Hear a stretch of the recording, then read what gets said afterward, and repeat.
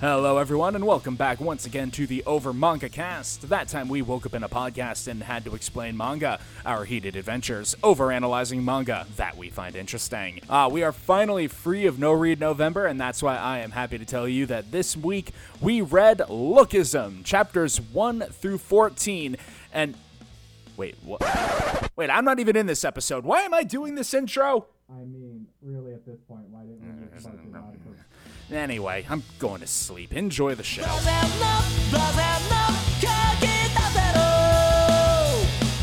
Hey, this is Matt, and you're listening to the Over Manga Cast. We're short of Sam this week. He's just been asleep the past 12 hours. Not sure what's going on there. But I am here with Jacob and Jay as we dive into this week. We read Lookism. Let's go around the horn with their familiarity. I'll start off. I found out that this had a Netflix show coming out today. I am an opportunist. Jacob? So Matt told us that this series called Lookism exists, and then I read it, and now here we are. Jay? Sure thing. So similarly, Matt gets all the credit for finding this gem, and we decided to read it for the podcast. Yeah, so kind of a blind read for everybody there, isn't it? As I think we've gone over every time we've brought up a webtoon, most of us don't frequent that site other than like a few things we casually read. So yeah, I've got a few casual things on Webtoon, but we have a podcast where we read an arc of a manga or otherwise every week. So I have been chipping away at things. Not fast though. I keep thinking we should do Lore Olympus, and then I keep convincing myself that's not a good idea. So yeah. We might someday. This starts the way most webtoons start, blatant wish fulfillment. No, I'm going to be nice until the end. We got our main boy, Daniel, who is your kind of like average Joe, except He is in no way average. There is a bit of a intentional juxtaposition of Daniel as we initially meet him is like almost like inhumanly below average socially in like every sense. Like it's designed that Very gross exaggeration of what you assume to be the conventionally unattractive loner kid, yeah. socially awkward person. He is that. He's the bottom of the social ladder caricature in character form. he is like a gross little errand boy. He is fat to the point that like people feel either like visual disgust or pity just looking at him, and he has kind of just been beaten up and coerced into being a little errand boy who the very first thing we see is one of the bullies at school is making him pretend to be a Pikachu to impress his girlfriend, I guess. Who doesn't seem to care or particularly like anything that's going on. It kind of dips into the old like idea of like, I am super macho and I'm super strong. Look, I can get this lesser person to do things, trying to show off of like a power trip or whatever. And only in this case, the girl is kind of like, this is kind of weird. I'm not really into this. This is creepy and uncomfortable because, I'm not a sociopath who it's really only appealing to people like that. Yeah. So really, there are times in this series where apparently Daniel is told to do certain tasks that are very demeaning and disparaging. And literally the girls will tell him like, look, I know my boyfriend told you to do this, but please. Just don't. Just don't. I'll tell him you did, but just please don't. Yeah, I was about to say, Daniel's got, I was going to say some skills with the ladies, if those skills were just concentrated pity. Just...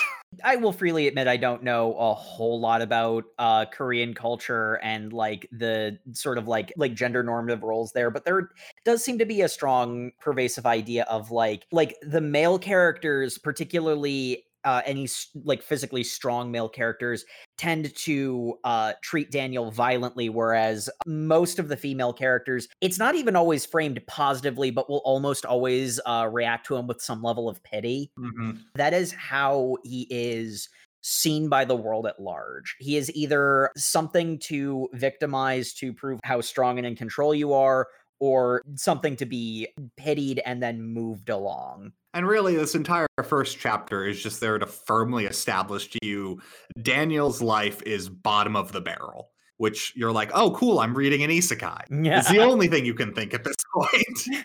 I mean, kind of. Yeah, it's not an isekai because he doesn't go to another world, but whatever. There's a lot of the tropes of the like modern isekai. It's the wish fulfillment nonsense is what I mean. Like it's just like, hey, yeah, everyone bullied me, and then I begged my mom to move to a different school, and mom had to be Daniel's mom does not deserve that woman. But I mean, we find out, or at this point, I kind of just intuited that the whole reason was he's just lashing out at the only person who, checks in on him. So yeah. It's sort of interesting because the sort of immediate reaction I got to it was he's awful to his trying her best mother, not necessarily mom of the year, but absolutely trying her best and doing whatever, is within her means for his sake, lashes out on her. And it's an obvious like stress reaction. But the thing I think that really helped along with that is that he immediately has the internal monologue of, I am a terrible person and I hate myself for that. I regret it. Mhm. I've done it before and I'm probably going to do it again. And that's why I hate myself. It's a very realistic self-pity feedback loop. Certainly not to this degree and not like the things that Daniel in particular has gone through, but like, I know about some self-pity feedback loops that I've had to yank myself out of. Yeah, I also like because it gives you a good baseline of he has a direction to grow in. Whereas then sometimes what you get with these is just like, oh yeah, he's this plucky underdog who's got like bullied every day, but he's got a heart of gold. And I'm just like, cool. So he's gonna get superpowers and nothing's gonna change. But like Daniel's just like, no, I'm gonna lash out and begs his mom and to transfer schools because he's not doing great in school because getting bullied severely, and mom's basically just like, well, we can't afford it. I can barely afford to live here, and this is just where a good school is for you, so we'd have to move someplace else, and we definitely can't afford to just send you off on your own someplace else. And he's just like, oh, okay, well, I hate you. And then immediately like self-pities in his room that he shouldn't have done that. But my boy punches a wall in a way that you wouldn't think would be plot relevant later, but then I guess is. Yeah. He cracks the drywall of his apartment. That actually will come up. There's a big scene later on that is actually going to tie together a lot of the stuff going on. I will freely admit, for most of my reading of this, and this is sort of like my general feeling on it. For most of my reading of this, you can tell that it was translated from the original language it was in. Mm-hmm. There is an element that kind of bugged me that like Daniel almost never speaks even when he logically should. It's almost 100% internal monologue. And I didn't quite understand it until it got tied together in the end, where Daniel punching the wall and cracking the drywall actually ends up, coming up again in a weird way. The sort of pieces fell together for me. It's almost like it's trying to do like a level of abstraction of the storytelling, but it keeps not giving the cues for that. Quite frankly, I see why this is getting an adaptation, because I do feel like once I clicked into what it was going for, I'm like, oh, I get it now. Okay, I'm invested.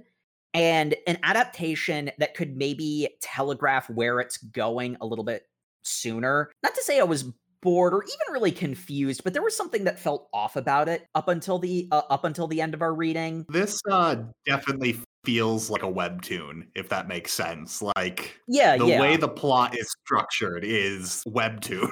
Yeah, I mean, so to your point, Jacob, it's really interesting that you say that you feel like it's an abstraction just because, I don't know. So what I wanted to add to our familiarity, so I read a lot of K-dramas, or I watch a lot of K-dramas, sorry.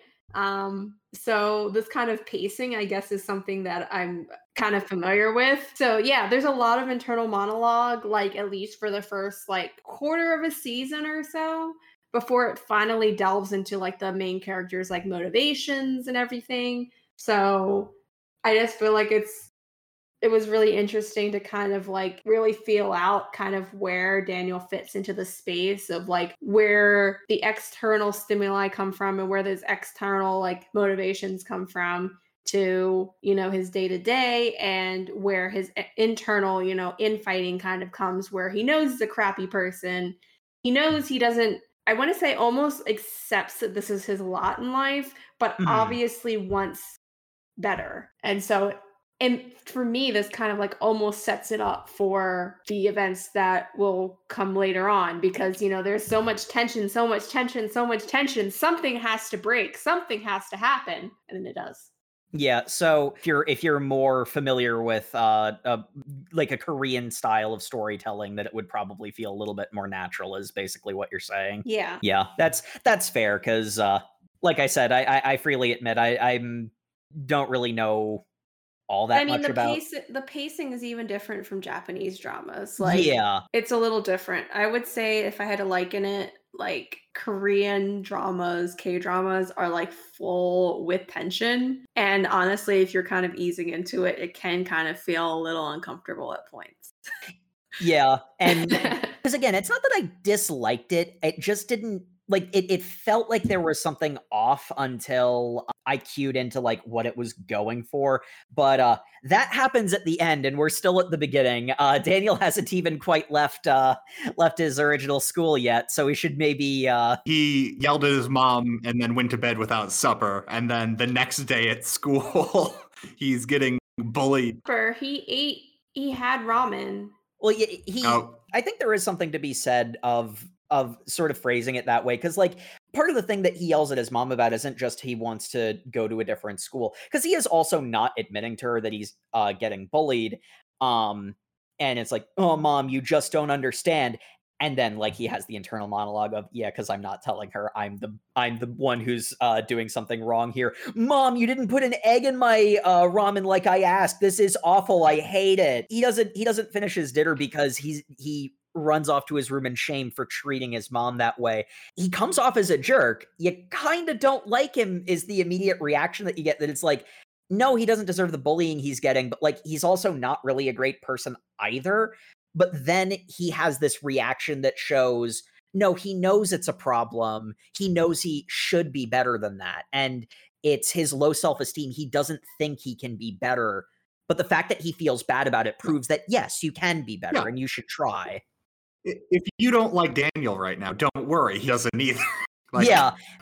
Everyone does not like Daniel. Daniel knows that he is unlikable, and he feels kind of trapped. He's like, I know that I am unlikable and kind of am looking for, but I need a change. I need a change. You need something to kick him out of this rut. Yes. Yeah, because the important thing, and this actually ends up being really important thematically to the story, he doesn't think he's capable of change. Mm-hmm. And phrased another way that's a bit more blunt to the theming of the story, he doesn't have the confidence to believe he has it in him to be better than he is right now, which is why he is accepting his lot in life, despite the fact that a lot of the bad things about his life are, strictly speaking, at least to some extent, changeable. Mm-hmm. His own behaviors, if nothing else. But anyway, he's not going to redeem himself anytime soon, because... No. He's getting bullied on the gym field. Basically, he's being a dodgeball target for some people kicking soccer balls at him. He is reflexively dodging his main bully. Then he gets nailed square in the face by the captain of the soccer team, and he's so upset, losing Logan a bunch of money, the main bully a bunch of money, and he's like, well, don't worry, I'll pay you back the money you lost, and then proceeds to get beaten up because how dare you pity me. Yeah, there's sometimes these bullies just don't make sense. They're just like, if you think about toxic masculinity personified, it's just this. You just exist to be a punching bag. You're, literally damned if you do, damned if you don't. Oh yeah, they don't need an excuse to hurt him, because they make themselves feel better by doing that. So anyway, turns out the very next day, despite the fact that he was a giant jerk, his mom had actually come to the school to see about getting him transferred, when it's always the PE teacher for some reason. I don't know why the PE teacher isn't outside either, but I guess teachers don't do anything. Wasn't PE the class that they were just in at that moment? This webtoon has a serious problem of why do these people go to school? Just as webtoon, that is just so many shows. That's everything. But That's everything. Basically, he gets told. He tells Daniel's mom that's like, "Hey, he's got really bad grades. I don't know a single school that'll take him, and even if there was one, you'd have to kind of pay." And she's just like, "Oh, well, sorry." And says like, "Wait, hold on. Why aren't you watching the PE field outside?" And then outside sees her son getting bullied, runs up and starts whacking the guy attacking her. It's just like, "What are you doing? Don't hurt my son. What's wrong with you?" The nice thing about this scene is that it's made pretty clear. It's actually implied even in the scene where Daniel is complaining about how badly he treats his mother, because there are some insert shots of her reaction to everything. Daniel's mom knows full well what's going on and why he wants to transfer. She is paying it very close attention and is very concerned about the situation. And that's, why she went in the first place. And then you see her go full mama bear, full display of how much she cares about her son. It's honestly a really touching scene, and it's also a kind of tragic scene because Daniel's immediate reaction to it is, oh, so painful, but not like, I understand why you did it, Daniel. I still want to wring your neck for it. Yeah, it's essentially like he's trying to save face because look, he's already bullied on top of, oh, now you got your mom fighting your battles for you. Mm-hmm. You're going to be bullied more. So it's just kind of like, yeah, she's sticking up for him. But in the context, Mom, I know you mean well, but you're just going to make me be bullied right now. You're going to make me be bullied more. It doesn't necessarily help. Yeah. And I feel really bad for his mom because it's obvious like she works some very menial type of job. And like finances are really tight. So again, alluding to the fact that she knew that he was being bullied of some kind, maybe she didn't know the extent, but she knew he was being bullied, is kind of like, I kind of feel how she was feeling like psychologically during this entire period, like knowing that there's very limited way you could really help. Like you're trying to put food on the table and pay rent. And I guess it's just the two of them. So, I mean, it's just kind of like, it's a pretty crappy situation all around. So I know he's being hurt, but I mean. It's okay. Daniel solves this in a way that totally redeems himself and isn't possibly the worst thing he could have done, because he then verbally berates his mom how stupid she is for helping him and proceeds to somehow bully her in front of all his classmates. Which does not save face, does not make him look good, does not redeem mommy fighting my battles for me. Like the sort of important thing is he notes for a second time when he does it in public in front of everybody, the only person he can stand up to is his mother. Mm-hmm. Which, like, he doesn't seem to. I'll just say the quiet part out loud. He doesn't seem to see the implication. He has it in him to stand up for himself. He has it in him to be assertive. It's like he has to temper it, but like he has so many emotions bottled up, they're all exploding in the wrong person's face and everything. But like he has more to him than even he himself realizes. It's just when there's someone that he knows will always care about him no matter what, that's the only time he will let himself do anything, and it just ends up making everything worse. Feedback loops. Regardless, after that whole debacle, he does get his karmic reward, which is to be sent away to a different school. The transfer got approved. The mom did everything she could to make it work. She's like, money's going to be tight, but I'm sending you off to the mountains. You're going to go to a vocational school there. It's the only place that would take you. We're going to put vocational in quotation marks because, man, does this school do everything? I mean, it does everything from K-pop stars to architects. Oh my gosh. I think architects is a translation mistake, but I mean, if you got some architects that look like that, I'll take them. I think that by architects they mean construction workers, but if you got construction workers that look like that, I'll take them. well, because this is specifically for people who don't go to college, and typically you get a degree in architecture, but who knows? Given what we learned about the school, they may have prettied up the name for the sake of optics. Yep. But anyway, he gets sent off into the mountains. And they set up that the entire town is on like a 30-degree hill. And I thought what we were setting up was he has to go to school every day and gets like super buff. And then that doesn't happen. And I'm like, oh no, I fell for a trope. You thought this was Japan. It is not Japan. Oh, is that the plot of a manga? I think it is. But instead, Daniel does get it was supposed to be a glow up. Well, this is his karmic justice. Yep. Super cool. He gets a nice trendy haircut. Yeah. Super trendy. You know what? In Korea, it's a very recognizable haircut he ends up with. More so North Korea, but hey. He probably couldn't even wear it in North Korea. Get in trouble for that. A body double because he looks identical to Kim Jong-un. And this is when he encounters, I think, the love interest of this manhwa. I'm not sure. But so there is one pursued love interest that he is actively pursuing at different points, and then there is a love interest that is pursuing him. There are two love interests.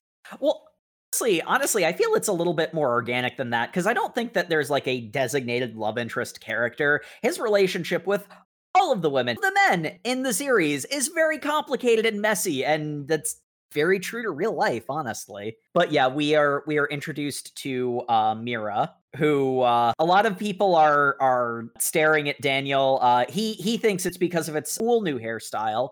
It is because of the hairstyle, but it's the first part of that statement that's the problem.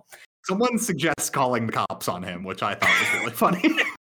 Mira is just gawking like everybody else. Unfortunately, Daniel is misinterpreting people staring at him, so he tries to social interact and it doesn't work, which results in her boyfriend, Zach. Well, not boyfriend, we find out later. We learned that Zach's relationship with Mira is also kind of messy and complicated. Mostly of his own doing, but we'll get into that. So, I mean, he asked her out. They went out on like a somewhat casual first date. He assumes that that's his girl. She apparently comes away with something different, feeling or whatever. They weren't like going steady, or they weren't like officially together. Yeah, but he red flags that Zach's first reaction to girl I'm on a first date with to go see a movie. Hey, this guy looked at her. Better threaten to beat him up than actually beat him up while recording it. Because spoiler, he beats him up. Zach is extremely clingy and violent, which is something that we see is a bit of a trend with a lot of the characters in this story, which it is pretty overtly intentional and a pretty stark contrast from poor Daniel, who just wants to get along with people. I'm just saying, the motto for the school he goes to might as well be wake up and choose violence. Like... It does have a bit of a shonen anime feel. The people from the different departments. It is like literally just open the door to violence. The people are like, this guy is stronger than that guy. It's like, it's slice of life series. What are you talking about? You guys are going to fashion school. Why do you care who's physically stronger? Another thing that was something that I took away from this, because this is actually a bit of a personal ouch. I feel that I've been there. Daniel actually initially avoids the altercation with Zach, but the poor guy is like, if I just slink away quietly, I'll never change. I'll just be in the same rut I've always been. He tries to put himself out there. He tries to interact socially. He then starts conflating things in his head and it goes badly quickly. But then that's when he like re-engages with the two of them is when he gets beat up. And there is something very, I think full on relatable in this case of, you go for something and it doesn't work out. And that's so painful and demoralizing. That being said, his plan had no chance of working out. It was doomed to failure from the start, yes, but I'm pretty sure we've all been there where it's like, hey, I'm gonna improve this about myself, and you think it's gonna go great, and then it doesn't, and that hurts so much. I just love the idea though. It's like, oh man, no, I wasn't hitting on your girl. Hold on, let's just go to a coffee shop, all three of us, and we can talk this out. And I'm like, buddy, this is not a conversation you need to have over coffee. Like, come on. That puts Daniel in an absolutely awful spiral because, to be fair, it wasn't Zach who was filming it. It was the onlookers, but it went viral. Him being a punching bag went viral. I don't think Zach was upset that his street fighting got filmed and went viral.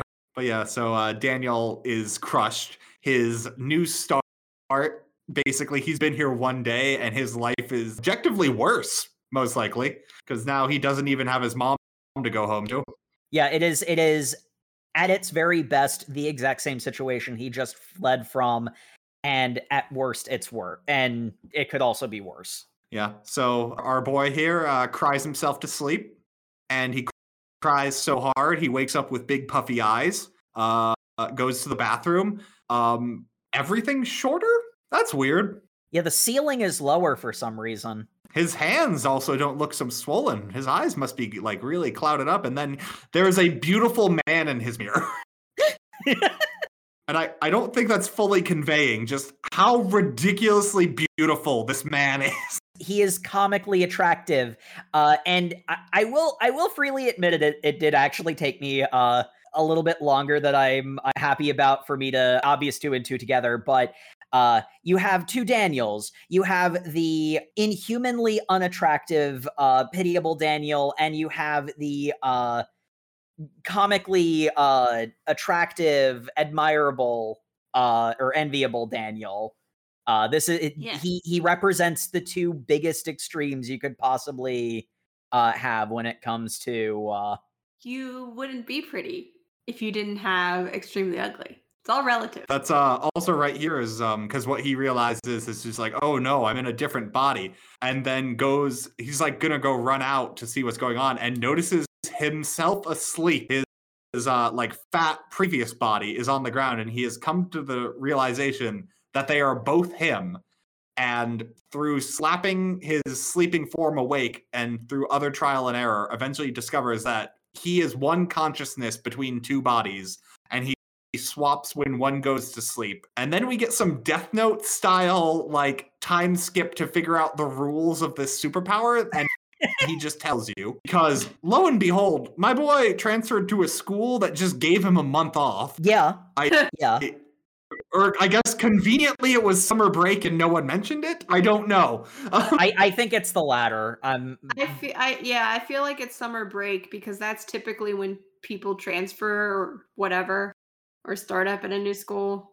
I mean, unless like it's like life or death. But basically we get the rules are that when one body's awake, the other's asleep. He can transfer when he naturally falls asleep, or he can forcibly wake the other body up. Both of those will swap consciousness. And then the big thing is that both bodies still need a day's worth of nutrients and stuff. So he eventually decides that he's going to sleep in each for 12 hours. Otherwise, the will deteriorate. Yeah. Which is funny, because I thought, I'm not going to lie, literally this popped in my head. What if he didn't eat for like every other day in his fat body?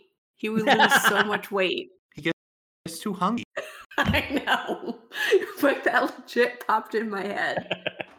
Well, I mean, not for nothing. There is a part of me that kind of wonders if that might be what the series is ultimately going for. That, like, by having the reprieve of the comically attractive version of himself, the original self, like, has the opportunity to better himself. Because we do see shades of that starting. Yeah, and I think, Jay, you posted it in the notes, like, the definition of the title of this, which is lookism, actually has a meaning. Mm-hmm. I am so glad you put that in the outline, because I never considered the title, but that was actually, as I was reading, or as I was thinking about it and, reading the outline, I saw that and I got what it was going for. I was invested, but now it's like, oh, the title is, because this actually gets called out in the story. people treat the two different versions of Daniel differently, despite the fact that they act identically, because it's the same person. You're the same person. You just look drastically different, and people treat you drastically different based on how you look. Yeah, and Pretty privilege. Check it. Yep. It makes some of the weird, and like I know what you mentioned, Jay, about like that being sort of like part of the nature of more Korean storytelling. But it sort of made some of Daniel not speaking in moments where, quite frankly, he just should have opened his mouth and said words. Because there are more than a few misunderstandings that are literally just because Daniel doesn't like talk out loud like a normal person would. But that's kind of the point. He's not saying things. People are reacting to the way he physically appears. Yes. When I had that revelation, there was a part of me that was like, that's a little blunt, and I feel like you could have maybe done that at least slightly more elegantly. But now that I got it. That's clever. But anyway, Daniel spends his summer break experimenting with his two bodies. Giggity. Not that way. And eventually probably makes the obvious decision when it comes to what school uniform he's going to buy. He buys one that fits his hot, attractive body and decides that is the person who will live during the day and his fat body will live at night. Gets a part-time job to support the extra body he has to feed. And it's really funny how he gets the part-time job because he goes in during like straight after school school is just everyone gawking all over him going like, oh my god, he's so beautiful, his muscles are rippling, jeez, how can we even. All of the women are fawning and all of the men are glowering. And then he runs into a convenience store. He sees like hiring part-time, and the guy is just like, oh man, I will give you the max salary range. You'll get so many attractive women coming in here just to buy things just because of how hot you are. And he's like, oh, hold up. No, it's actually not a job for me. It's a job for my friend. So it's like, okay. And then he comes back in his fat body. He's just like, I'm not hiring you. Jeez, you're going to scare all the customers away. I bet you can't even know what kind of cigarettes there are. And then in like being a bullied gopher finally comes into play, he then recites every single brand of cigarettes. Damn it, I guess you're somewhat useless. Well, no, that's the whole thing. It's like he's more talented than he gives himself credit for. It doesn't even really register to him to literally be bullied to memorize different kinds of cigarettes. No, that's the thing. He did memorize them, though. He could apply that to things that don't involve bullying. Yes. Yeah, like that's the whole thing. He's not giving himself the credit that he has any talents. He obviously does, and we'll see a few more of them over the course of our reading. And then there's also that element of the title lookism. He was about to get hired for way above the regular salary rate in his new body, and his old body almost didn't get the job. How about that? And more importantly, because we kind of skimmed over it, he went into the fashion class of this vocational school. We're never told why. He doesn't seem to have an interest in fashion. I don't think any of the people in the fashion class have an interest in fashion. We never see them doing anything with or about fashion.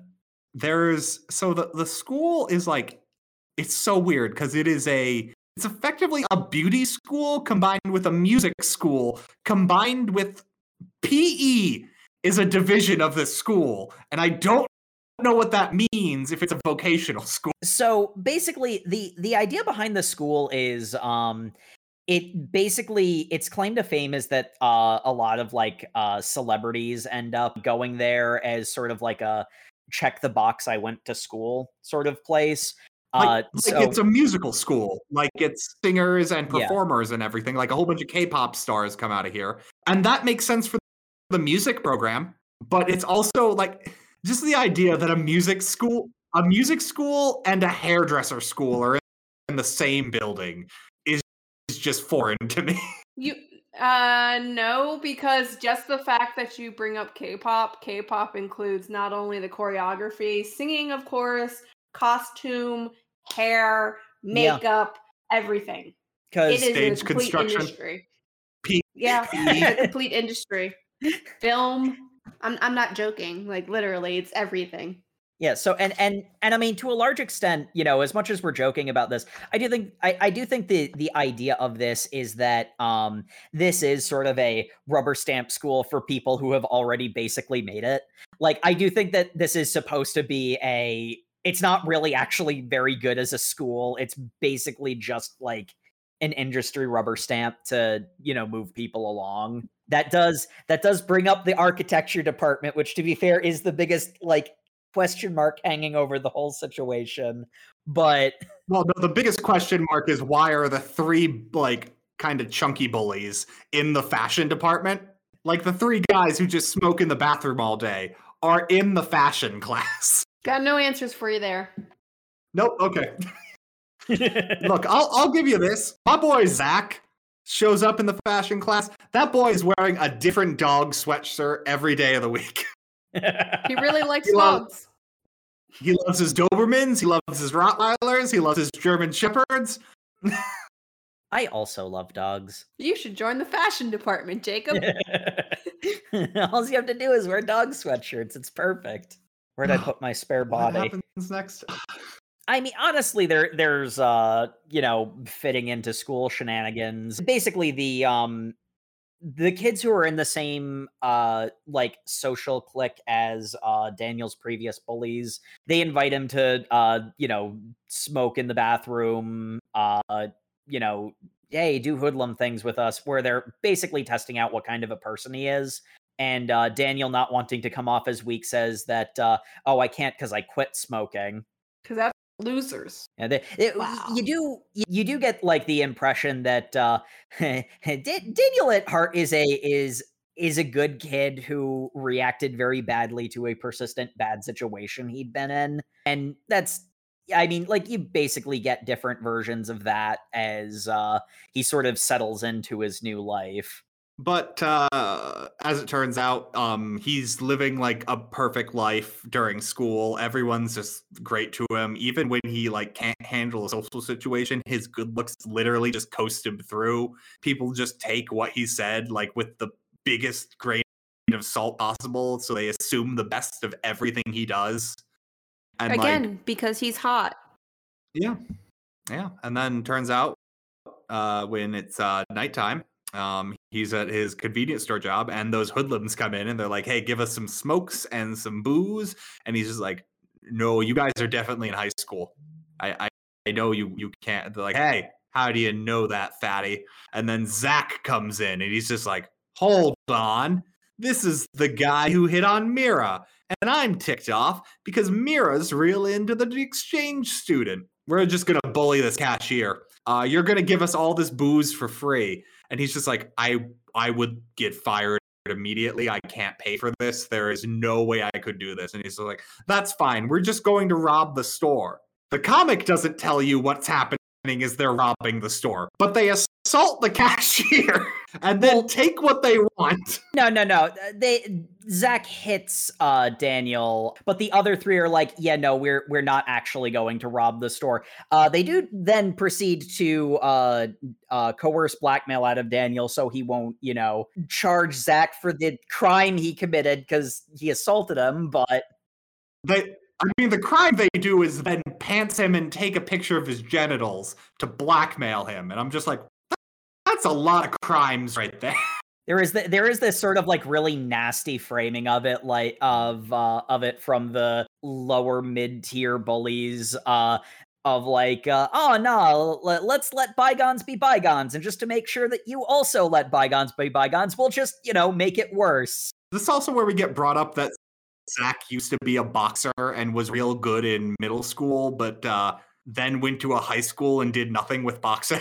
Well, I mean, that kind of implies the fact that either implies that he lost interest for whatever reason, didn't have the funding or whatever, or he got locked out of pursuing higher, you know, trajectory. I have a feeling, given what this series has done for its I don't want to say action beats. We'll call them comedy beats because I think they're supposed to be. It's mentioned in passing a few times that he was specifically the second best boxer in middle school. So I have a feeling there's going to be another character that comes up later. It's turning into a sports anime. Aha, I tricked you. You know what? I'd buy it with the direction this is going. Given how this ends, I would not be surprised if there's a legit boxing match at some point, but whatever. But yeah, so there's also a nice scene of I mean, at a fundamental level, given the situation that Daniel's in, considering the worst of what we see when he's in this new place is exactly what was happening to him previously, you know, there's this sort of like cute scene of both Daniel and his mom. They call each other and it's like, how are you doing? Oh, it's great. Everything's working out just fine. Like, yeah, it's better, but like both of them, because like she's saying that, oh, I'm just out on a late night stroll, and she's actually at a second job that she took so that she could, you know, support, you know, this life change and stuff, where it's like they're both lying to each other. Yeah. It's like, yeah, Daniel is on a better trajectory, but like also this sort of like there's a warmth to the two of them, like, you know, rose-colored glasses to make the other feel better. And then we have the next day when Daniel goes into school. Trio of bullies. They're functionally one character, though. The trio of bullies is to their class of like classmates are all going, yeah, no, we beat up this cashier and then we took blackmail pictures of him. You want to see it? I'm like, that's defeating the point of what you did. I do like that they're like some of the characters actually point that out. This is like, why? Why would we want to see that? And he's just like, and then Daniel sees people reacting like this and chooses to take away, they all think I'm a loser, but not in my new hot body. They think I'm cool. I'm like, no, the takeaway should be everyone thinks what they're doing is dumb. These people are not looked up to. Like, It proceeds to escalate where the trio of bullies end up insulting. They'd been referring to original body Daniel as Piggy.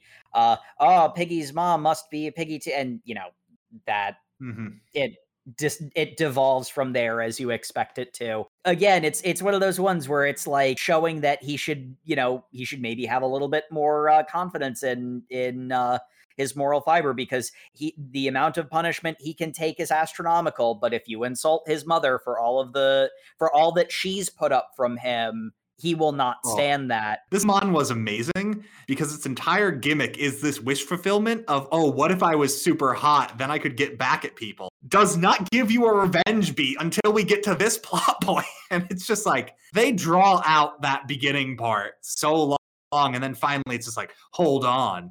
I'm going to defend my mom's honor. She's a nice lady. We just found out she's working a second job. But you know how I'm going to defend her? Non-violently. And I'm like, ooh. Yeah, and it's not doing the sort of isekai wish fulfillment-y thing because, you know, like his situation is astronomically better with like the new hot body, but it doesn't solve his social problems. Like he still needs to interact with people to actually capitalize on the opportunities his looks give him. And, you know, here's this moment where he stands up to, he stands up to some garden variety bullies, and on his pure looks alone, he's basically higher socially ranked than they are, even though he has barely said a word to anybody, you know, and like Daniel doesn't even really internalize the fact that, you know, he dresses them down and shuts them up instantly. Unfortunately, Zach is sort of like the three bullies are kind of his minions, sort of. So he takes exception to kind them, but not really. It's kind of weird. Honestly, he uses it more. Zach is tangential to them. Yeah. He uses the fact that he hangs out with them as an excuse to pick a fight with Daniel is ultimately what it comes down to. Because as much as he might deny this, he doesn't even deny it. He is curious. What is with this Daniel guy? What's his deal? Why does Mira think he's so cool? Like, you can kind of see the shades of what Zach will show at the end of our reading, but there is also the parade of red flags that he is that he is still obsessing with the girl that he went on one date with, and she was not happy about it and didn't and hasn't really spoken to him again since. Because, he beat somebody up for looking in her vague direction. Yeah, so she immediately saw red flags and cut it off immediately. Guy, you blew your chance. Ladies don't like that.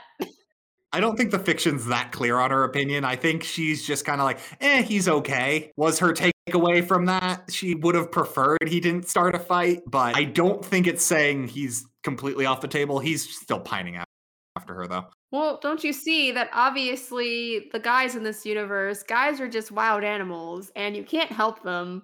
They'd like to constantly try to power check those lesser males, and that's just something you have to accept. It is very distasteful, but that's kind of the world these ladies live in. Yeah, he's not entirely off the table, but she does complain about the fact that he's still being clingy. Look, if you go to this school and you're not into a guy who street fights, you're dating Jiho. Yeah, fair. That's pretty accurate. Also, Jiho is basically the Daniel of this school. He'll come up later. So basically, we get the big old fight scene where I think we get fully revealed his boxing backstory right here with Zach, and he's just like, I'm gonna punch him out 1-2. This guy's never had a fight before in his life, and we get slow-mo shot of Daniel going man, I just realized I've been beaten up every single day of my life. At one point, I realized I had ultra instinct. Nope, we're not calling it that. I just know where I can slow down time and see the punch coming, but I was never strong or fast enough to dodge. Oh shit, I dodged. I didn't even notice that. Do I know Kung Fu? And then proceeds to dodge a bunch of punches. It's like the way Matt framed it is a joke, but that's almost literally true. He has the reflexes to, avoid a particularly skilled fighter's punches, but his body always betrayed him. He wasn't fast enough. He wasn't strong enough to get out of the way like he wanted to. And now that he's in a comically overpowered body, he starts going toe to toe with the boxer. Comically overpowered is saying something, because eventually it gets to the point that he dodged in the wrong way, and Zach anticipated that and was going to hit him straight in the face. And the fist is 2 inches away from his face before he's like, oh no, I can't dodge that. But I can block it with my hand, because my hand is faster than my neck. And I'm like, cool, superpowers. Daniel has superpowers. I don't know what's going on. Yeah, no, I mean, like Daniel's abilities are turned up to 11 because his previous form was at a -1. It's like the stuff you see that guy doing in the movie Limitless. It's yeah, I guess peak reaction time could maybe do that. Sure, yeah, let's go along with that. Yeah, no, that's exactly the point. Daniel is he's supposed to be reality breaking. He's supposed to not be normal in an otherwise normal world, because his two bodies represent the two furthest extremes. Daniel then proceeds to one-shot Zach.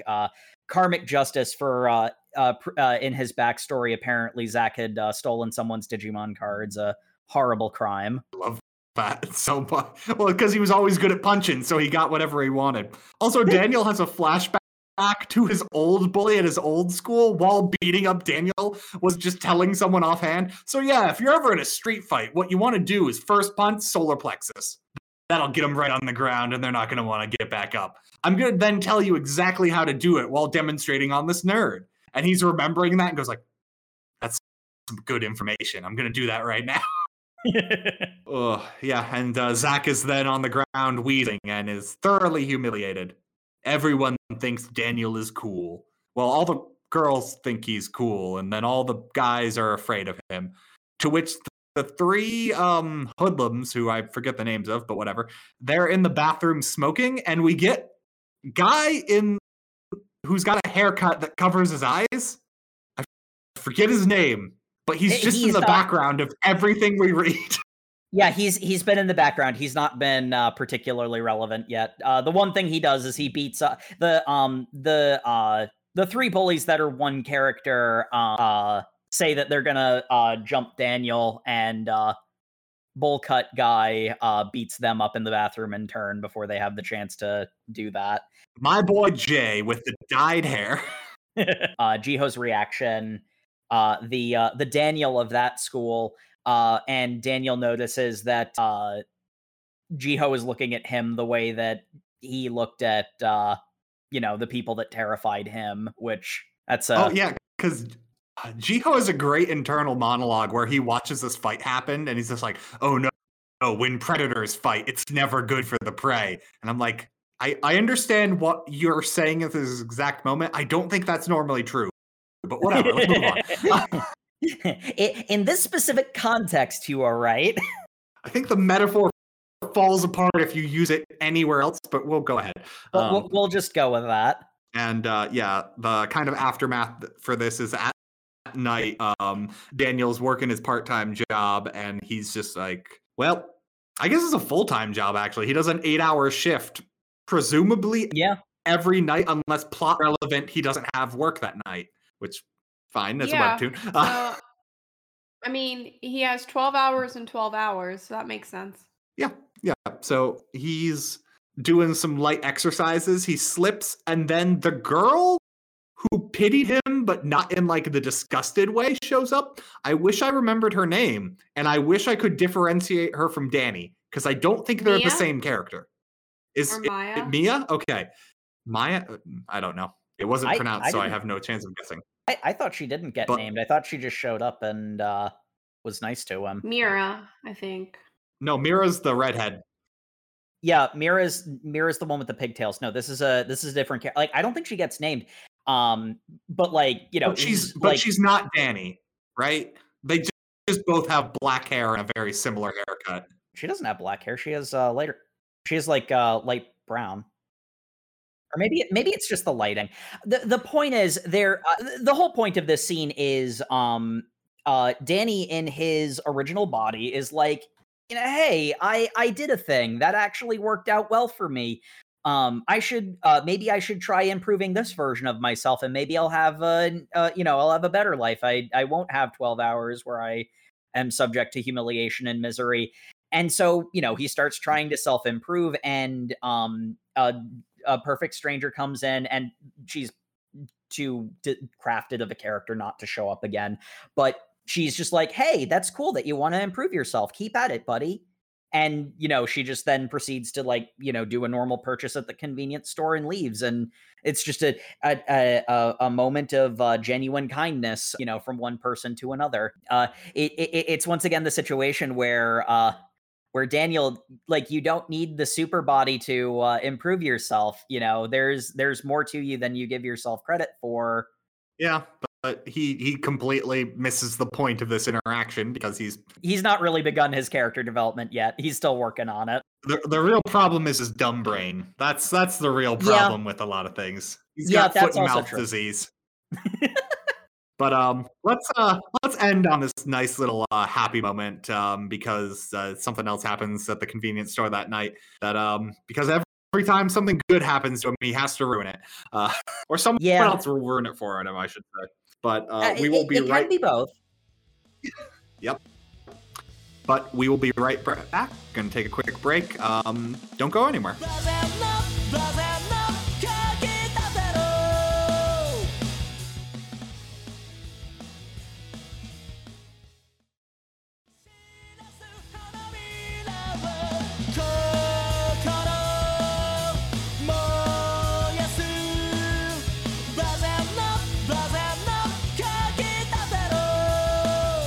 We're back, and we're gonna cut away from Daniel for the time being because he's had a little bit of happiness, and we cut to the bullies who are in the middle of needing something, and they reach out to their good buddy Jiho, who is asleep like all good boys at this time of night, and he gets a drastic phone call from them. And I just want to point out for one moment, Jiho's sleeping incredibly attractive, just like he is full 2000s movie about, oh girl, if you just take off those glasses and undo that ponytail, girl, you're a 10 out of 10.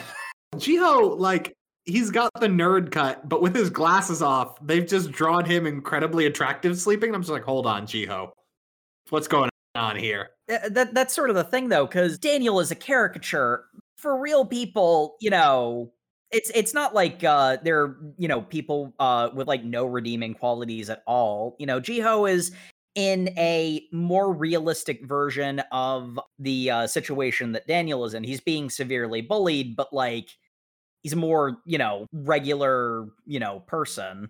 Jiho is the only boy at this school that I believe actually wanted to go into the fashion class. Having been called by the bullies, he runs down to the convenience store.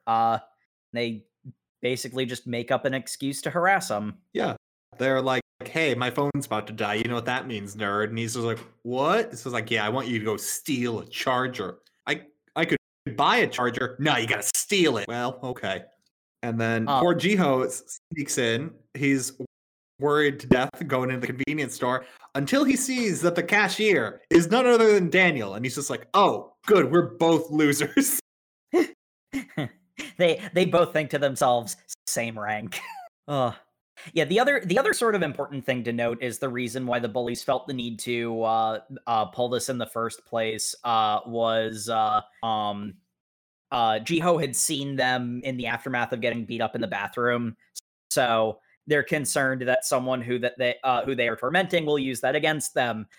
Which, I mean, maybe you deserve it, but yeah, because Jiho sees that Daniel is the same level of weak pushover, he just right in front of Daniel just takes a charger off the rack and stuffs it in his shirt. Yeah, he's not going to do anything about it. Daniel does actually say, "Hey, no, you can't do that." Jiho runs off. He says something to the effect of, "I'll pay for it next time." Which, listeners, good lesson. If you just want something from a store, you can just take it. They're not a cop. They're not your dad. They can't stop you. This is not actually a good lesson. You should not do that thing. Do not listen to Matt. He's a poor influence. They can't stop you. Take what you want. Honestly, I think all of us are a poor influence of some flavor, but I'm an excellent influence for everything. Anyway, Jiho trips. Which homunculus was Pride? Jiho trips, and something that I like to note when it comes to, like, when characters are written, their reflexive actions, despite the fact that someone who was just stealing on his watch has, been put in a situation where he can now be caught, Daniel's immediate reaction is to offer him a hand up. Which, I mean, again, Daniel...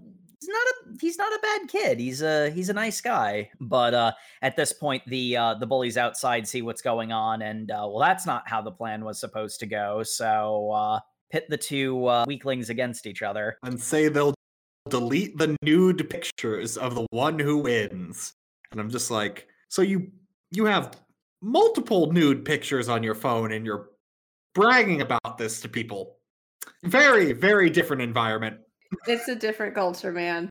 You get the blackmail, you hold on to the blackmail on your personal device for some reason. Look, I'm just saying, I'm glad I live in a culture where if someone has multiple pictures of naked boys on their phone, they go to jail for a long time. I don't think that's like a bold thing to say, but yeah, I agree with the sentiment. Well, I think it's because they're all the same age. Not to say that it wouldn't still fall on this under similar laws and depending on the state, but the whole thing is like, I got something super embarrassing and incriminating, so I have the power to, embarrass you. In the context, yeah, in the context of the story, it's very much a I have power over you situation. And poor Jiho. Not like I'm just paging through my gallery and oh yeah, I forgot I have this blackmail from this one guy from last week. Look, those three are dumb enough. I was just showing off pics to my mom. Mom, don't swipe left. Those three are dumb enough. I could see that happening, honestly. The bullies continue incentivizing Jiho. They give the obvious lie that Jiho won't have to be their gopher anymore if he wins, and in desperation, he starts hitting Danny, who immediate reaction, I'm just gonna let him win. He's in a worse situation than me. I'll take the L for him. Given where Daniel's at this point, I was kind of hesitant if that's like him going like, I'm gonna be a good person and help him out, or I think it's legitimately him just like, yeah, I can't even beat up Jiho. At least this is some good that can come from me being this work, because he's got no self-confidence even now. Like, Yeah, I think it's a combination of both. That's sort of how it read to me in the moment. but it's okay because best character shows up. Yeah, the fight is called off because we get intervention from Vasco. Also, the fight is notoriously pathetic to the point the onlookers are like, oh, this really isn't as entertaining as we thought it'd be. Like, It was kind of funny for the first couple of seconds, but this is just kind of boring now. but then yeah, Vasco, class president of the architecture division, also apparently leader of a gang on the school grounds. I believe they're the Burning Knuckles. Yes, they are the Burning Knuckles. Seriously? Because this school's great. This school is great of What- something. What is Or it with something. architecture and organized crime? There's always somehow a connection between the two. The mob. Real estate is expensive. Yeah, you need some people to get it done for you, and there's only one organization that can really get things done in a really expedient manner. You know what I mean? Yeah, and it sure would be a shame if someone fell into the concrete and then no one could find him in the foundation, you know? Yeah, that's what I'm saying. We've been getting a little bit of Vasco up to this point. We've seen like some of his reactions to like some of the bigger events, like Hot Daniel fighting Zack, for example. It's pretty obvious he's pretty simple as a person. Again, that title cropping up again. His perception of daytime Daniel is he is attractive, he is popular, therefore he must be a bully. He has a sort of like Don Quixote-esque like crusader for the nerds sort of bent to him. Like he stops the fight to rescue both Jiho and original body Daniel. I think I've called them like 30 different things at this point. But he then proceeds to say, with unknowingly with Daniel in a different body standing right next to Jiho, hey, you're in the fashion department too, right? Tell Daniel not to screw around. And Daniel thinking, okay, I guess I better not screw around. But unfortunately, his takeaway from that is, oh yeah, Vasco's a good guy at heart. For the first time, he decides I'm gonna try and be social during school, which is interesting because he's Well, second time, because the first time he's like, I'm gonna talk to the person sitting next to me. It's Zack. all right. And we all know how that went. That's right. But yeah, this is his first like I'm gonna initiate. Yeah. Unfortunately, what that happens is he immediately kidnaps Jiho, who doesn't really want to be his friend because very scared, and then sits at a table with him. And I've been calling her Danny. Is that not her name? The girl who's really into him. The crazy one. Yeah, I don't actually remember what her name is. I'm not gonna lie. Zoe is her name. Ah. Wow, her name is not Danny. That's okay. I don't know what the Haikyuu characters' names are. The situation that you get, I really like this scene because Danny sees that Jiho is getting bullied, and he's like, hey, I have social standing because of the body I currently have. I'm going to rescue him from his bullies. And in all honesty, as uncomfortable as Jiho is, him being nervous that Daniel is going to, do something negative to him is better than the actual bullies actually bullying him. Like that judgment based off of looks, it's like, this guy is super attractive and he's talking to me. He must want to exploit me in some way. Sort of a immediate reaction. It's the running through line of this entire thing of like people aren't actually listening to what they're saying. They're going off of their like prejudices and letting the words just kind of inform that as opposed to listening to people when they talk. Yeah, this is where I was starting to key into that dichotomy because like there were a lot of cases where Daniel just won't say things and it creates these misunderstandings. But like, again, that's the point. Because you get a lot of internal monologue from Jiho and also Zoe, who's interesting character. Her entire personality is she's really, really thirsty for Daniel. I was about to say, that's being a little generous to her, implying she has a personality. Yeah, she is just a full-on just thirst nugget or something. It makes everyone uncomfortable, by the way. Other people do comment on it. Oh, It's yeah. uncomfortable. Everyone is uncomfortable. The thing I really like about it is Daniel recognizes the social dynamics that he had been at his previous school. He is in his job, and that Jiho is in. He is popular. He's strong. He's attractive. If I befriend this kid, people won't pick on him anymore, because if they think I'm his friend and they pick on him, they'll think I'll beat them up, which will protect him. The president of the Architecture. Vasco. Vasco doesn't see it that way, because he gets the same impression that Jiho has, that I mean, it's not even really. It both kind of is and isn't coercion. No, it's 100% it's an accurate interpretation of what's going on, because Daniel is not picking up on the fact Jiho is incredibly uncomfortable. He is forcing himself on this person to get what he's not understanding, because he doesn't understand the privilege being allowed to him in this body, that he forcing someone to be with him that doesn't want to be there. He's trying to use the privilege to benefit Jiho, not realizing that it's not really helping as much as he thinks it is, because of the thing that Vasco said last night in the situation that Daniel is unintentionally putting Jiho in. That also almost turns into a battle in the cafeteria. Till we get main man jumping in to defuse the situation. What is his name? God, there's so many people with names. Why do they all have names? Why do you all have names? There are so many people who have barely done anything who have names. Jace. That's why I remember his name. His name is Jace. He mind sculpts the entire situation. The other important element is that apparently Vasco has a Vulcan neck pinch. Comically overpowered Daniel daytime body is able to shake off his grip. And that's sort of the point where Jace, who's like the second in command of the Burning Knuckles, is like, hey, let's defuse this situation before something bad happens. This scene's also about as One Punch Man as it gets. It's just like, oh, sorry, were you trying to attack me? I didn't notice. But anyway, Jace diffuses the situation, and then the crew of losers, led by, the notes say his name is Dew. Yeah, that sounds right. Dew and his friends decide to invite him to a party because they realize he's really strong, and if he can stand up to Vasco, that's some good capital for them. But in order for them to hang out with Daniel, they need him to get along with Zach. So they're going to invite him to a party together, and they're basically going to Korean barbecue. And I'm like, good, that's exactly how you make friends, Korean barbecue.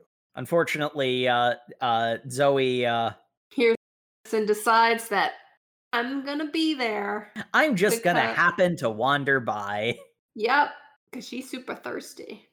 Yeah, she is. That's her entire character trait. Poor Daniel, he goes in expecting, oh, we're gonna go to a nice place, have dinner. It's gonna be a fun, wholesome time as we get to know each other. And they're drinking and smoking and being ne'er-do-wells. Like, even when he's like in his head visualizing what they're going to do, it kind of almost feels like we kind of grasp this, but he's almost like he's socially stunted to the fact that he kind of like he thinks they're kind of like going to hang out, and what did he say, they're going to get like sticker pictures and all that kind of stuff, like stuff you would do like as a young teen, not so much as like an almost young adult. And it's like, no. Well, I mean, I don't want to say Arrested Development, but yeah, exactly. It's just like, no, like slumber parties and all that kind of stuff. And it's like, no, we're past that. There is something really endearing about Daniel almost being too wholesome for the entire situation. Yeah.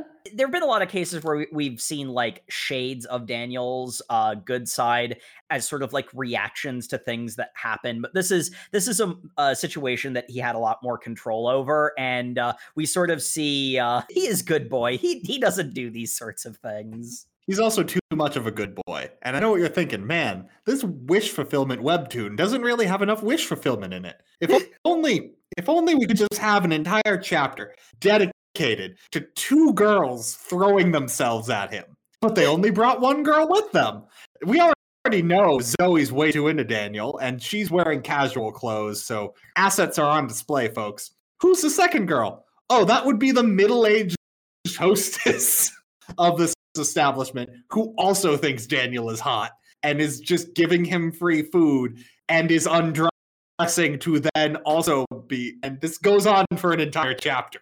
And I'm like, this was what I was expecting. So he is the pinnacle of human beauty, okay? Like, she would be stupid to not throw herself at him. Come on. I'm just saying, this entire chapter, He is Adonis.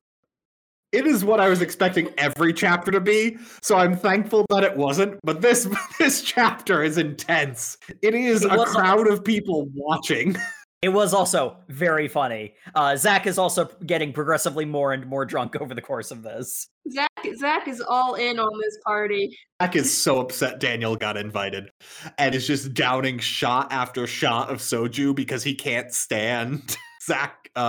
He's anger drinking right now. It is not a good look. Do not. Oh, he's got like a little like frustrated toddler expression as he's anger drinking is the best part. He's just like, I'm gonna drink my alcohol.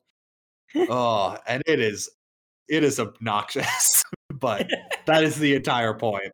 Also, Daniel has this whole bit where he says, "I don't drink," and then no one believes him, which sounds about right. That's how people are. It's this whole back and like this entire scene is basically just a comedy beat of the older hostess hitting on him and the Zoe just being both like flirty to him to the point that there is another table in this like very small restaurant. I say restaurant.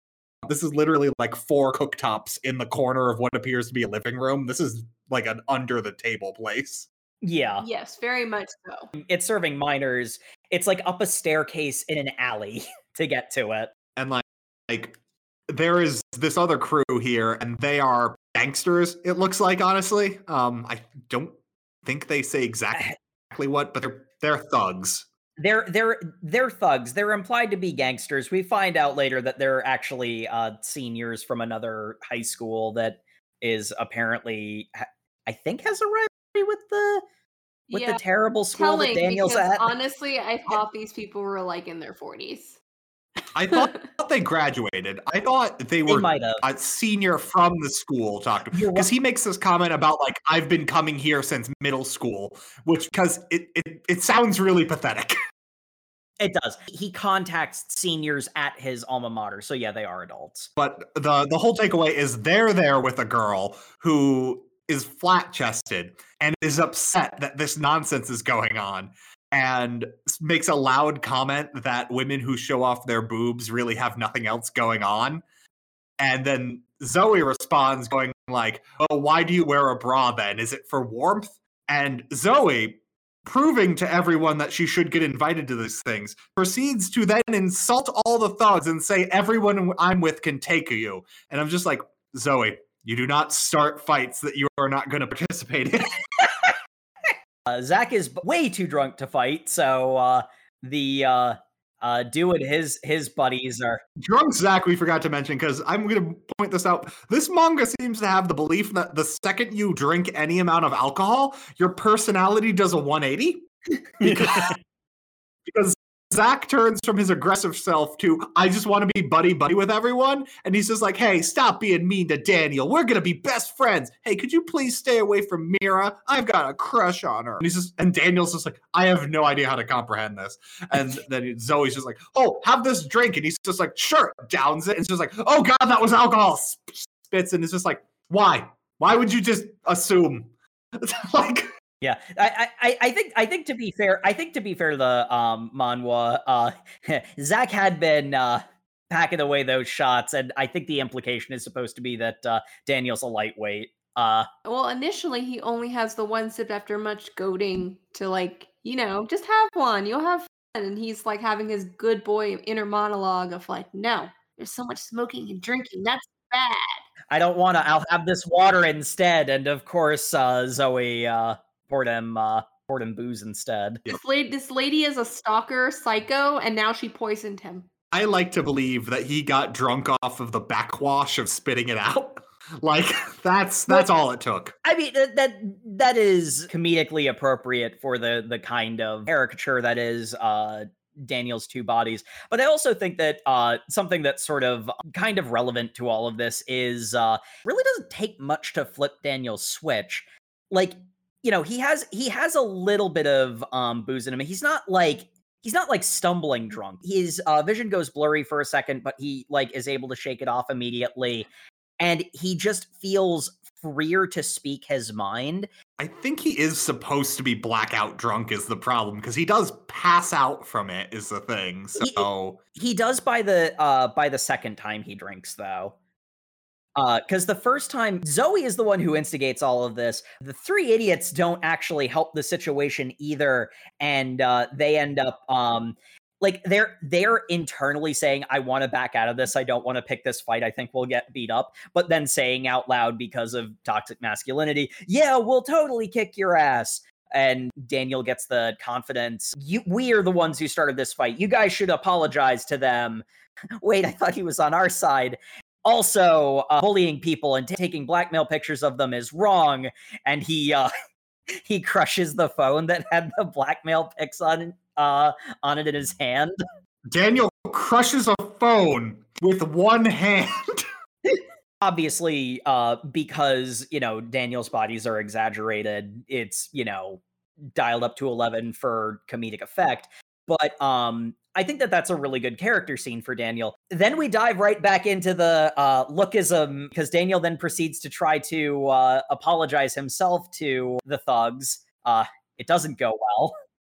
His plan is, oh man, sorry, we caused him trouble. Here, you can have one of our bottles to like make it up. Like, it's fine. Here's some booze. We got a little rowdy. My bad. I'm taking apology for that. But because he's drunk, and not because of lookism for once, he just has super luck as a power or something, proceeds to drop the bottle. It hits the side of the table. He goes to grab it. It shatters. And then he accidentally is holding it up, and it's a broken, like, sharded bottle. And they're like, oh man, he just made a weapon. Well, this went from 0 to 60. We're gonna go. We could totally kick your asses, but we're just gonna go. This guy's crazy. Just beat down his whole crew with words, and now he's gonna like shank us with a bottle. Like, wow, Daniel. There's like a whole thing about it's like, oh, he made it look like he was dropping the bottle so he could more effectively get the weapon before they could react to it. It's like, meanwhile, he's just like, oh, I'm sorry, that was embarrassing. I didn't mean to break it. Also, while he was drunk, we're asking him things like, hey, where do you live? And then Zoe was just like, yeah, where do you live? And he's just like, oh yeah, I live alone. And then Zoe's like, you live alone? And he's just like, oh, no, I mean, I live with someone, my friend. Yeah, he's kind of a bigger guy. And they're all like, oh, a big Yakuza guy? So yeah, that guy must be a gangster. Yeah, he's real tough and a bodybuilder. And they're like, yeah. And he's just like, sure, that's fine. And I got really confused because I wasn't clear they were saying that verbally to him. It comes up later that they were. Not super clear in this moment, but... And that comes up because Zoe thanking him for like saving them all. So it's like, here, have another drink. And they redo the comedy bit from earlier of him taking a sip, realizing it's not water and spitting it out. And then everyone going like, oh no, is he just a lightweight? What is this nonsense? And then he's like, oh no, I had too much to drink. Ugh. And then he wakes up in his old body. He's just like, oh, this is bad. I need to get back to sleep. I need to get back to sleep. He's able to force himself back to sleep after some time, and then finds that he's dreaming. Mm-hmm. That's a thing that's happening now. Wakes back up an hour later, still in his original body. He runs to the location where his other body is and finds that the other body is still there, passed out drunk. His friends have been trying to get him up so they can leave, because I guess it must be like 9 p.m. Yeah. Maybe 10. And also, my favorite throwaway line in this entire reading was him getting invited to this like party, and he's just like, "Yeah, I can hang out for a couple hours at like 8." And I'm like, "Doesn't that goes right up against, it's from 7 and you can hang out for a couple hours." And I'm like, "Doesn't that cut right into your bedtime? Don't you have a part-time job you need to be at?" And then immediate next line is like, "Good thing today is my day off from that job." And I'm like, "Sure." Yeah. Daniel rushes in without thinking, and now there's a bunch of people who bullied him are surrounding his other body, and he has to like he's trying to figure out a way to socially navigate the situation. And the the savior of the situation, funnily enough, is drunk Zach, who has had a quite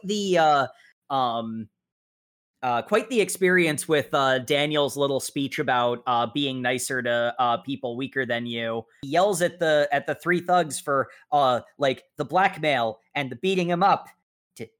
Didn't you beat him up, Zach? Yeah, don't do that again. But this is also a throwaway line where he's just like, "Yeah, I'm here to take him home," and it's like, "Wait, you're the guy he lives with?" And then like in a split second decision, he goes, "No, I work for the guy who lives with him." Yeah. Oh, he's an errand boy for a big tough crime boss. And I'm just like, what a living situation do you think Daniel has? Like this. I do also think that it's worth noting that Daniel actually starts talking a lot more here. He's actually able to like explain a lot of this out loud, and they do, and like they jump to the gangster conclusion, but like for most of what he says, they actually, listen to the words he says, because he says more things out loud. Like there has been a subtle change in Daniel. And then Zach decides that, since I was mean to you before and I'm drunkenly turning over a new leaf, there's no way he's remembering any of this tomorrow. I'm going to do a thing to reconcile, to commemorate our new friendship. It seems like he's still off the rail. He takes them to an arcade. Yeah, can we establish that Daniel just thinks it's totally okay to drag... That the entire crew thinks it's okay to drag unconscious Daniel's body to an arcade rather than bring him straight home. But yeah, they just kind of do that. It seems at first like this is, drunken Zach doing stupid things. What I really like is he actually gets kind of lucid, and he begins to teach Daniel proper boxing posture and how to throw a straight punch. There's a lot in this manhwa that is like, toxic masculinity. These people are defaulting to violence. That's a bad thing. Don't do that. But like, if somebody is, about to like physically assault you, defending yourself is not an unreasonable, response to that situation.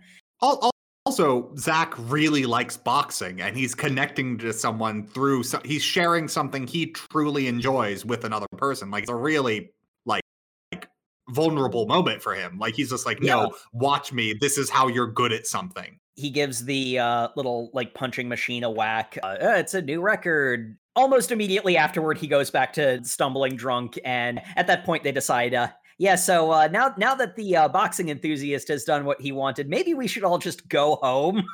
And then they just ditch Daniel with Daniel, and I'm just like, this next scene did not come as a surprise, because who was not like even slightly shaken about having to carry his unconscious body? Daniel.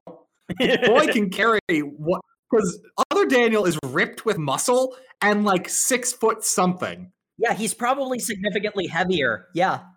Like, he could easily 200, maybe even like 220, 230. Like, and he's carrying around that dead weight like it's nothing. I absolutely loved this entire ending scene. Like, when Zach takes them to the arcade, to the end of our reading, Daniel tries to follow the instructions, and unfortunately, he actually gets a little bit overzealous in it, and he misses the bag.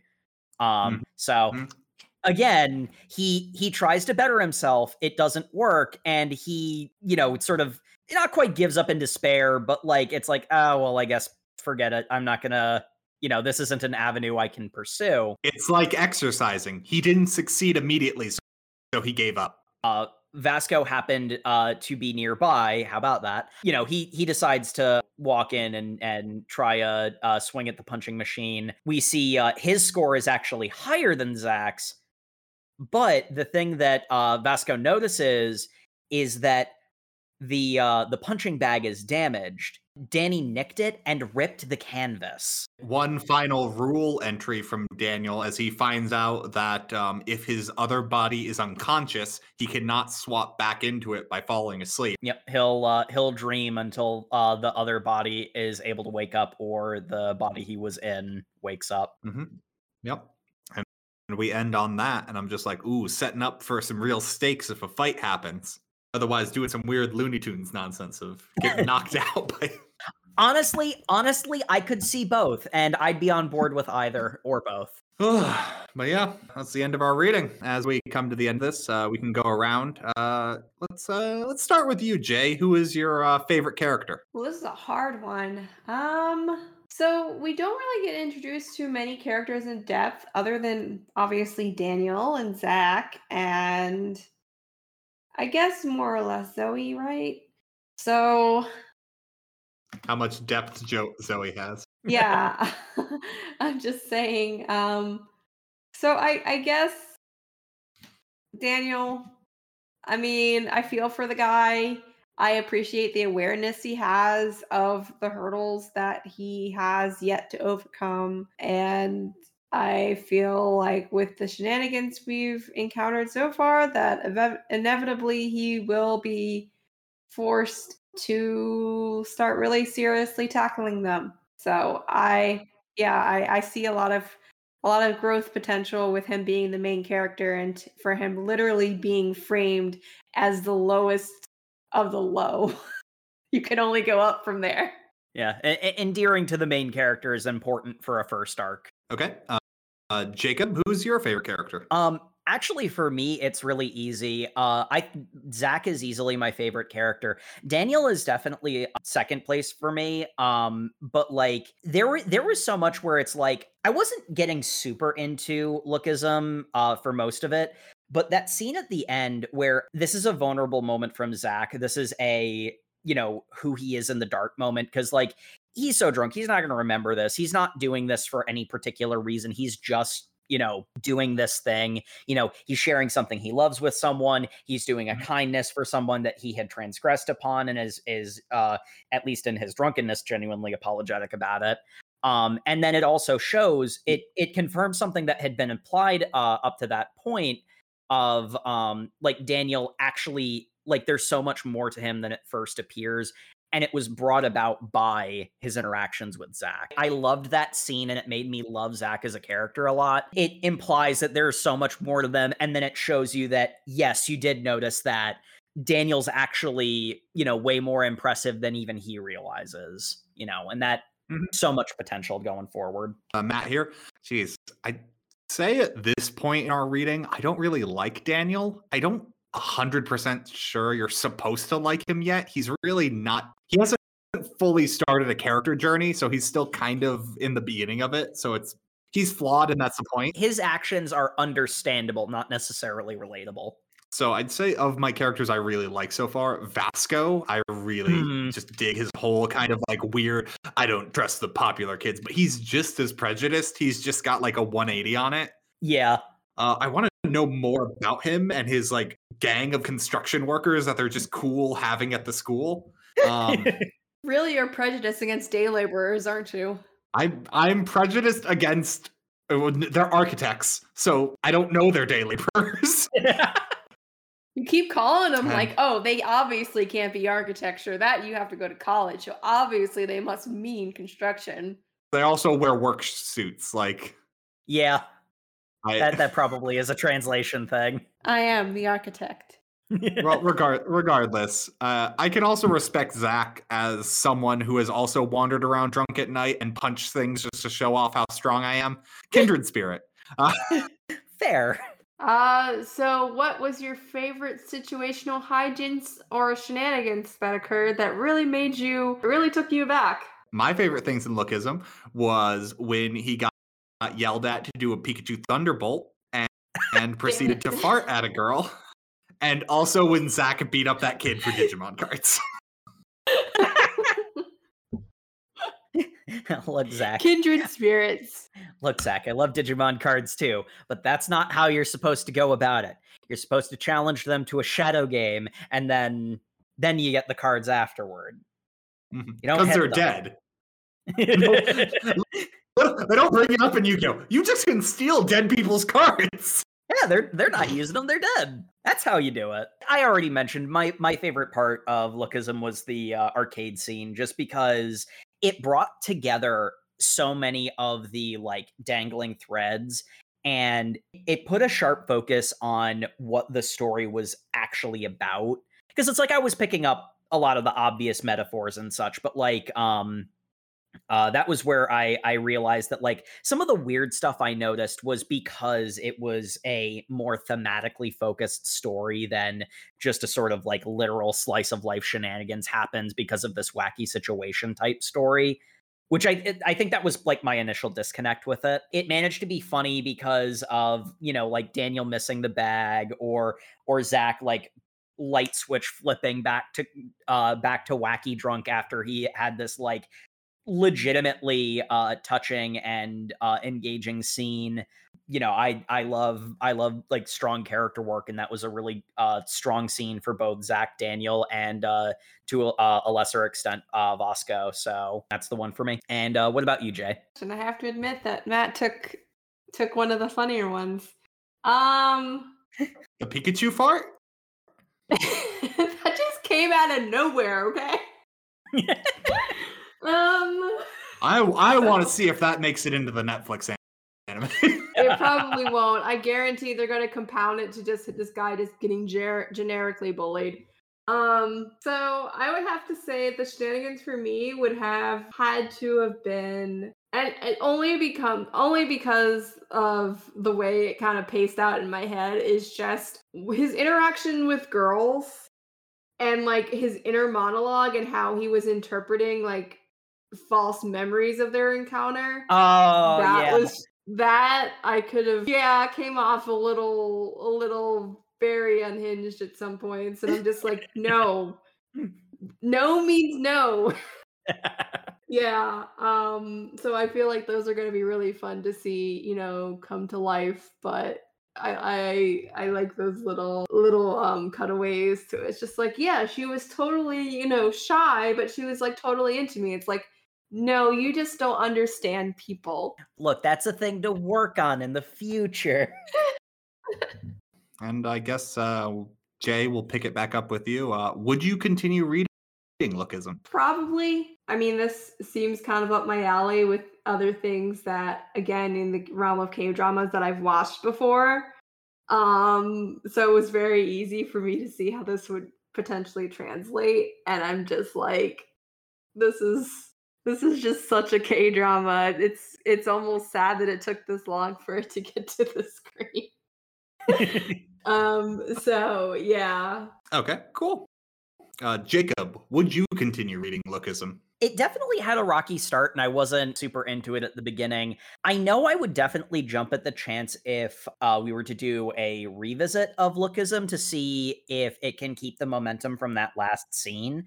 But the thing for me is, boy, that final scene was spectacular and really made me see the entire story in a new light. This isn't like super up my alley necessarily. Yeah, because I don't watch K-dramas, so I'm very curious about where it goes. So tentative maybe, but there are so many other things I'd probably have to do a revisit before I really got back into this seriously. And Matt here, would I continue reading? I also, with Jacob, I really enjoyed the last, it's like actually like a 3-chapter arc or whatever, or maybe even 4, of them at the restaurant, because that's funny, it's consistent, there's a through line, it ends with that really like cool moment. I just don't like that I had to get through so much of it I had to get through 10 chapters of effectively the same premise over and over again. And I kind of get that's the point. That's what it's showing off, is the dichotomy of how his two bodies are treated differently. I think I just got the point of it, and then it keeps doing it. And what I'd worry about is it's going to be more of the same. And I know this is, speaking of adhering to prejudices, like in my experience, webtoons do kind of fall into the trap of let's just keep doing this bit over and over again. Because what I do know about this is this has a lot of chapters, like a lot of chapters. And I don't know how you keep this plot going. Yeah, I legitimately it's around the same length as Tower of God. But Tower of God, you have other things you can do. I don't know what you do with this. I feel like we're already at like the halfway point of a story. I think a good way of summing it up is for me and Matt, it kind of depends on whether or not it can maintain the momentum of the last arc we read. But yeah, I think tentatively I would say a no for me. I mean, as always, I'll read whatever this podcast forces me to, but not going to do it on my own will. I will check out the Netflix series when it comes out. Today is when you guys can just go watch it on Netflix right now. I live in the past where I can't do that. I do think that a series like this behooves an adaptation, because I do think that some of what at least I felt like were issues could easily be smoothed over by an adaptation, tightening up the story a little bit. Anyway, that brings us to the end of our little discussion here. As always, you can find us on any podcatcher of your choice, Over MangaCast, at Over MangaCast on Twitter, Facebook, Instagram. Hive, I think, is still a thing. I don't know. As always, we appreciate reviews in any and all forms. Go ahead, send those out, or you can reach out directly to us, overmangacast@gmail.com, or even just go to overmangacast.com, and there's a little message at the bottom of every single page there. So if you're listening to us on there, scroll on down. Do it right now. Fill out a comment. Send it to us. Say hi. How you doing? We are also on YouTube, where you can like, comment, and subscribe. The episodes are on a 2-week delay. So if you're hearing our voices for the first time, there's 2 more episodes you can check out at all the podcast locations that Matt mentioned. And next week, reading Oshi no Ko. It's been a long time recommended to us. We're finally getting around to it. That's what happens when you do 2 theme months in a row. We will be reading chapters 1 through 20 of this much recommended series. So if you want to follow along with us, go ahead and read that before next week.